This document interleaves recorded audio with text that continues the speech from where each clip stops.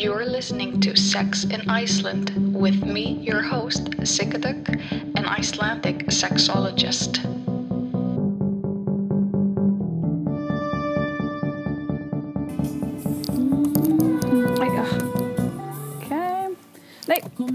Put in reverse. I know I've been on hiatus. Okay, no, we cannot be doing this. This is this terrible Icelandic radio show, which is so.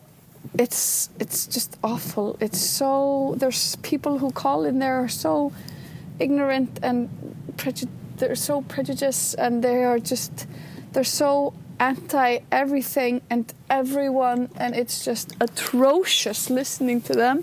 And I was mainly just listening to that station just to check in. I was like, okay, are they still as bad as they were? And yes, I can now with certainty confirm that they are horrible. And if you live in Iceland, do not ever listen to this radio station unless you're like trying to gain understanding of people's narrow-mindedness and prejudice and ignorance, and that it's well and alive in this world and that we need to fight it together. Anyway, just finished educating some teens. I've recently discovered this new free thing called Slito. I'm telling everybody about it. It's amazing. So Slito, it's SLI.do. So that's sweat, limbs. No, I can't even do it. It's SLI.do.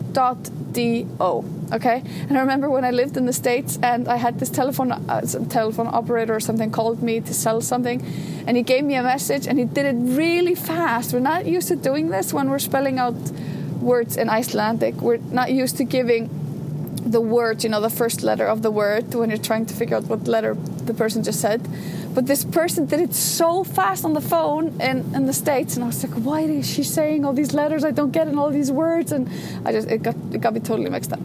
Anyway, so it's Slito, and it's this platform where you have real-time, people can post their anonymous questions, and I answer them during like a lecture.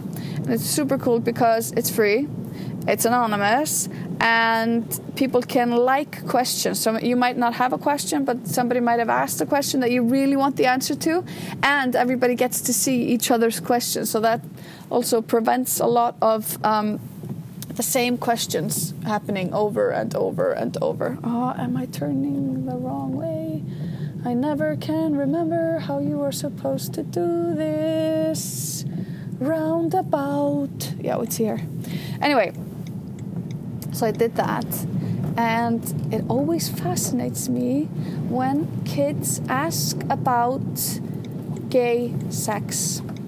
I can't get my head around it, that there's always such a thing as gay sex, and they're like, so how do lesbos have sex? And I'm like, standing upside down. And they're like, we knew it. I'm like, no, they don't. It's just two women having sex, all kinds of sex, different to each individual, what kind of sex they are up to that particular day or evening, and up to their sexual partner, what kind of mood they are in as well. And it's just a negotiation. So I can't even describe how I wouldn't say disheartened, but I'm kind of like, really, we're still there. It's 2019. We know all this stuff about orientation and gender and hopefully sex, but we're still always kind of funneling it down into what do gays do or what do lesbians do. So this is the question I asked. I usually get asked what kind of sex do lesbians have, and then I get asked what is gay to do in sex. So, for example, in a class I recently taught, there was this kid. There was a group of guys. They were all talking about masturbation and talking about stats and how, when, and where and stuff like that, comparing notes. And this one guy said, "Well, I can actually give myself a blowjob. I can suck myself off." And the guys were like, no, that's so gay. That's gay. And I was like, what? Why is it gay with your own mouth, but it's fine with your own hand? Like, I don't get what's the difference. Why is that not masturbation? And they were like, no way. That's crossing the line. And this one kid, he's like, do you swallow your own cum? And this guy's like, well, sometimes. I mean, if it lands in my mouth, I do. And the guys are just like, no, you should not do that. That's not what you do. And it fascinated me. I'm like, guys, why do you think that something that you do during sex makes you gay? And it's such a common notion. Like, what if I touch my butt, or if I'm stroking my anus, or, is anal play, isn't that gay? Like, aren't gays really attracted to asses? Are all gays super into asses? It's like, we're always trying to box people in that, and it's this language of everybody, all people, and it gets a bit tiring. I don't know, tiring is not the best word or the most appropriate word, but you kind of go like, really, are you still putting people in the boxes of orientation and you cannot see beyond that? And this guy was like, this one question that came up tonight was like, okay, so if two friends are giving each other blowjobs, but they say no homo, is that, and are they then, like, not gay? And I'm like, dude, the only thing that makes you gay is when you say I am gay. That is literally the only thing that makes you gay. You can have all the sex you want, every different kind of sex. You can have all the thoughts, emotions, and feelings, but not unless you say, I am gay, I feel gay, I am gay, are you gay? Okay? So that's my issue with this. We're always trying to define other people. As one guy was like, so what if I watch porn and all of a sudden, like, there's gay action? And I was like, what do you mean by gay action? He's like, what if there's, like, I was just watching, like, two girls make out, but then, like, it flips over into two guys, and I'm like, oh my god, but it's like of the point of no return, and I orgasm, but there are two guys. And I'm like, okay, so let's think about this for a moment. And they're like, yeah, and it's gay porn. And I'm like, okay, what makes porn gay? Well, duh, they're gays having sex. And I'm like, well, actually, you don't know the orientation of the actors. They might be heterosexual. Like, do you know? They're like, obviously they're gay, they're having sex with each other. I'm like, well, they're actors, we actually don't know their orientation. So is it their orientation that makes this gay porn, or is it the fact that they are of the same gender, you presume, and that they're having sex? So they're like, well, anyways, they're, of the same gender and having sex, which makes it gay porn. I'm like, okay, well, by that argument, and I'm saying, okay, so watching gay porn makes you gay, or masturbating to gay porn makes you gay. And they're like, yeah, does that happen? I'm like, okay, so by your definition, you are already watching a lot of gay porn, right? I'm like, no, it was a one-time thing. And I'm like, well, didn't you just tell me that you watched two ladies together? Isn't that two of the same gender having sex? Oh, that's gay porn. So, I mean, I guess you're quite accustomed to it, right? No, that's not what I meant. That's totally different. No, what exactly? So, what are we saying when we're talking about gay porn? What are we saying when we're talking about orientation and sex? It's so, like, our experience of it is so mixed up. So trying to, like, get it untangled is, I guess, for a lot of people, a struggle. I had this almost like senior citizen lecture the other day. It was for married couples, but these were older married couples, so it was mostly 45 plus. It was more 55 or 60 plus, even the age ranges. And there was this one guy, because I was talking about fantasies, and there was this one guy who was like, well, I've been taught that you should not try to think about other women whilst having sex with your wife, and you're saying that's okay. I'm like, dude, not only am I saying it's okay, I'm encouraging it, but I'm also saying to you, think about your friends. Try to think about them. See if that works for you. That might be an interesting twist. It doesn't mean anything. It doesn't need to mean anything. You don't need to interpret it. It's just, healthy, good fun. And he's like, sorry, what? I'm obviously straight. And I thought that was so interesting. I was like, why are you obviously straight? I'm married to this woman. I'm like, yeah, well, I never asked you about your orientation. To me, you're not obviously straight. You're married to a woman. I don't even know how she identifies. So, and I don't even know her orientation. So, what are we talking about, really? And it was so funny because he was like, you are married to a man, right? And I was like, yes, I am married to a man. But come to think of it, I've never asked him how he identifies.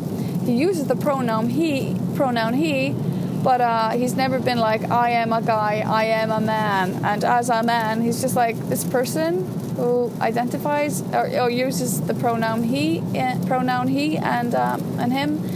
And yeah, he's a penis haver. But other than that, like, I don't know. And he's like, haha, you're funny. And I go, I didn't think it was particularly funny. And he's like, but yes, you are married to a man. But I was like, yeah, but I mean, does that define me? Does that define my orientation? It was so interesting because it was so weird for him and it was so awkward and I was making it so messy and that to me was just like, okay, I'm not trying to fuck with you. Okay, maybe I am. But like, why are we putting people in boxes? And this one guy was like, well, you know what? I know a lesbian couple that is normal. I'm like, oh, geez. It's like very normal. And you know what? They don't even like other lesbians. They don't want to be included in that lesbian group because they're like, we're normal. We're like every other kind of couple, normal couple. And I'm like, oh, baby Jesus. And I was like, what makes people normal? What is normal? Why do we have to define them? And what if you know a lesbian couple? Like, I know a racist couple. Does that mean that each and every couple of the world is racist? So if you belong to a couple, you are racist? What are we really saying here? It's such utter bullshit.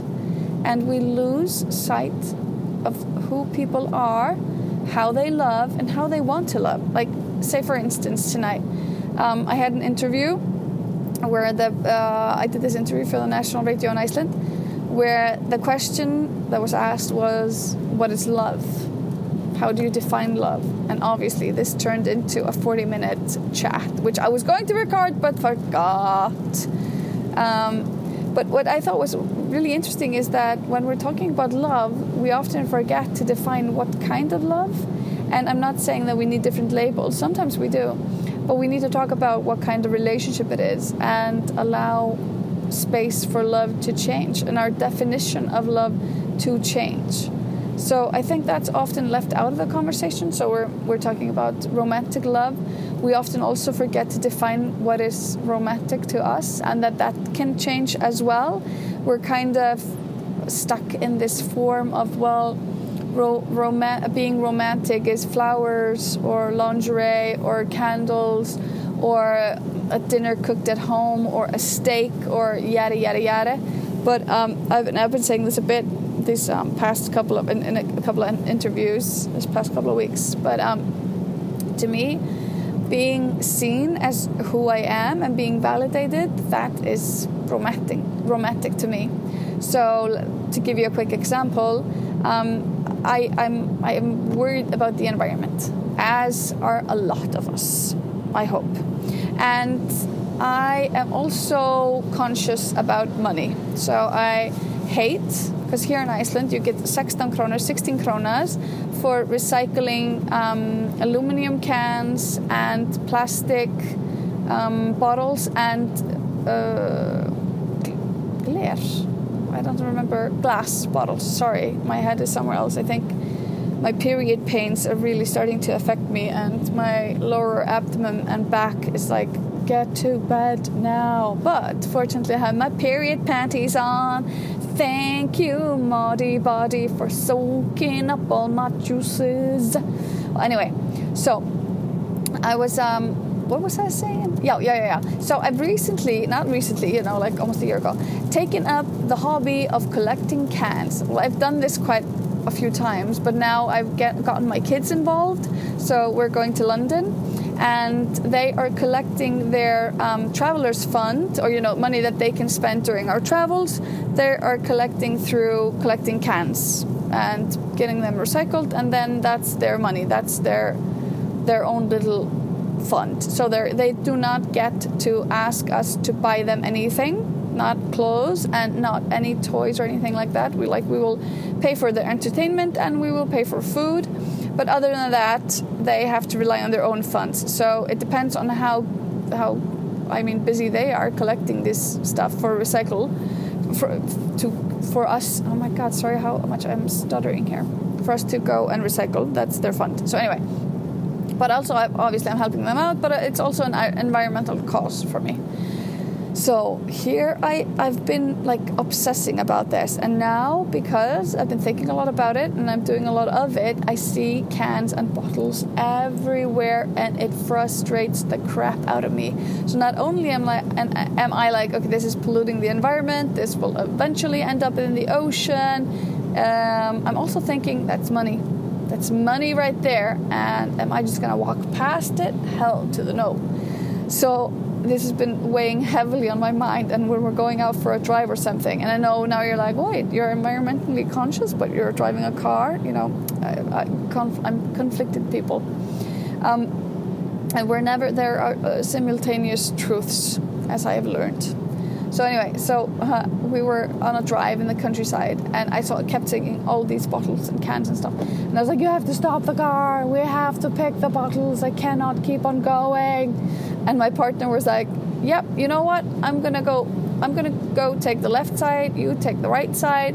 And let's grab a bag and let's collect as many as we can. And then the other day he was like, do you want to go for a walk and collect cans and bottles? And I'm like, oh my Lord, that's so romantic. And people are like, collecting cans and bottles, Sika, isn't actually romantic. It's quite frowned upon, and it's something that, you know, foreigners or somebody who's very poor would do. Like, it's totally societally weird here in Iceland to walk around collecting cans and bottles. It's awkward.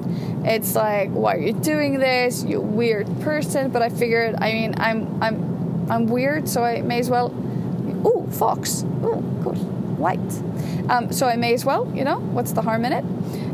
No harm, obviously. But other people's perception of me is like, oh my gosh, so weird. But hello, saving the environment and collecting monies. And it's an important parenting tip, because I mean, I don't want them constantly asking me for things, asking me to give them money to buy things. And we did this on a trip. We went to Spain last October, and this was our first experience of like them having collected cans and bottles, and the recycled money was their money, it was their fund. So they kept asking, like, okay, so how much do we have left? Can I afford this and this and that? And we went to this market, and there was this guy with these crazy magic markers from Germany, and he did the whole show for us. It was like I kid you not, 15-minute sale pitch and demonstration, and it was so lively and so busy, it felt like a live infomercial. And the kids were like, whoa, so cool. And I thought so cool. And this is so something that I would have bought for them. So I was like, so what do you think? Do you want to buy it? And they're like, nah. I'm like, what? He gave you guys a 15-minute demonstration. He showed you everything. You were super into it. And you don't want to buy it? They're like, no, we don't need it. We have crayons at home. I was like, oh my Lord. If that would have been my money, they would have been all over it. Like, I would have had to buy 2 sets so they could have their own set or something crazy like that.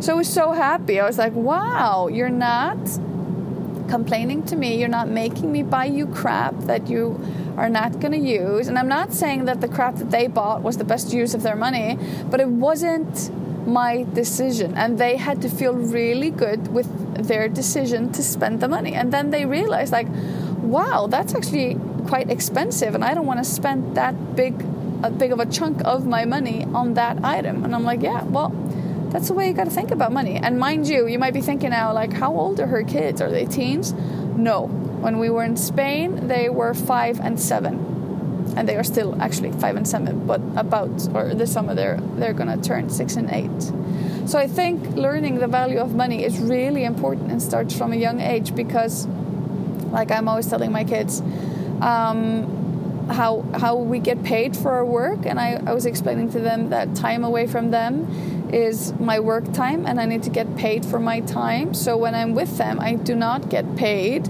which is, obviously I want to have time with them. I want to have that space so I can spend a lot of time with them, but I also need to spend time apart. We need to spend time apart so that I am able to work. But it gets us into the conversation of, and I don't necessarily like the whole time is money, but it gets them into thinking, what is time and how do we use our time, and what is work, and when are we at work, and when is work worth it? And I really like it. Also because one of my kids scratched a car the other day, and we usually talk about money in what do you call it? In like hard cash. So we talk about it in bills. Yeah, bills, dollar bills, y'all, or kronur, because we're in Icelandic. We're in Iceland. And Lóa is like one of the birds that migrates to Iceland in the summer, and it's a beaut. I like Lóa. It's like we call her she's like the forebearer of spring and summer. So we have this song when Lóa comes, summer, like Lóa comes to say farewell to the snow. Well, actually she doesn't, but it's a nice poem anyway.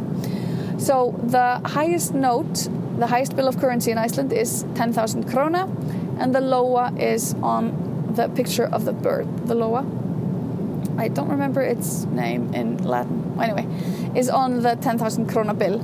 So we often talk about things in terms of Lóas, the plural of Lóa. So my kid scratched up a car the other day, and I was so pissed, and I was so mad, and I was so just spent. It was a Friday afternoon. We were going to soccer practice. I was so tired, and then I got a call that evening, like,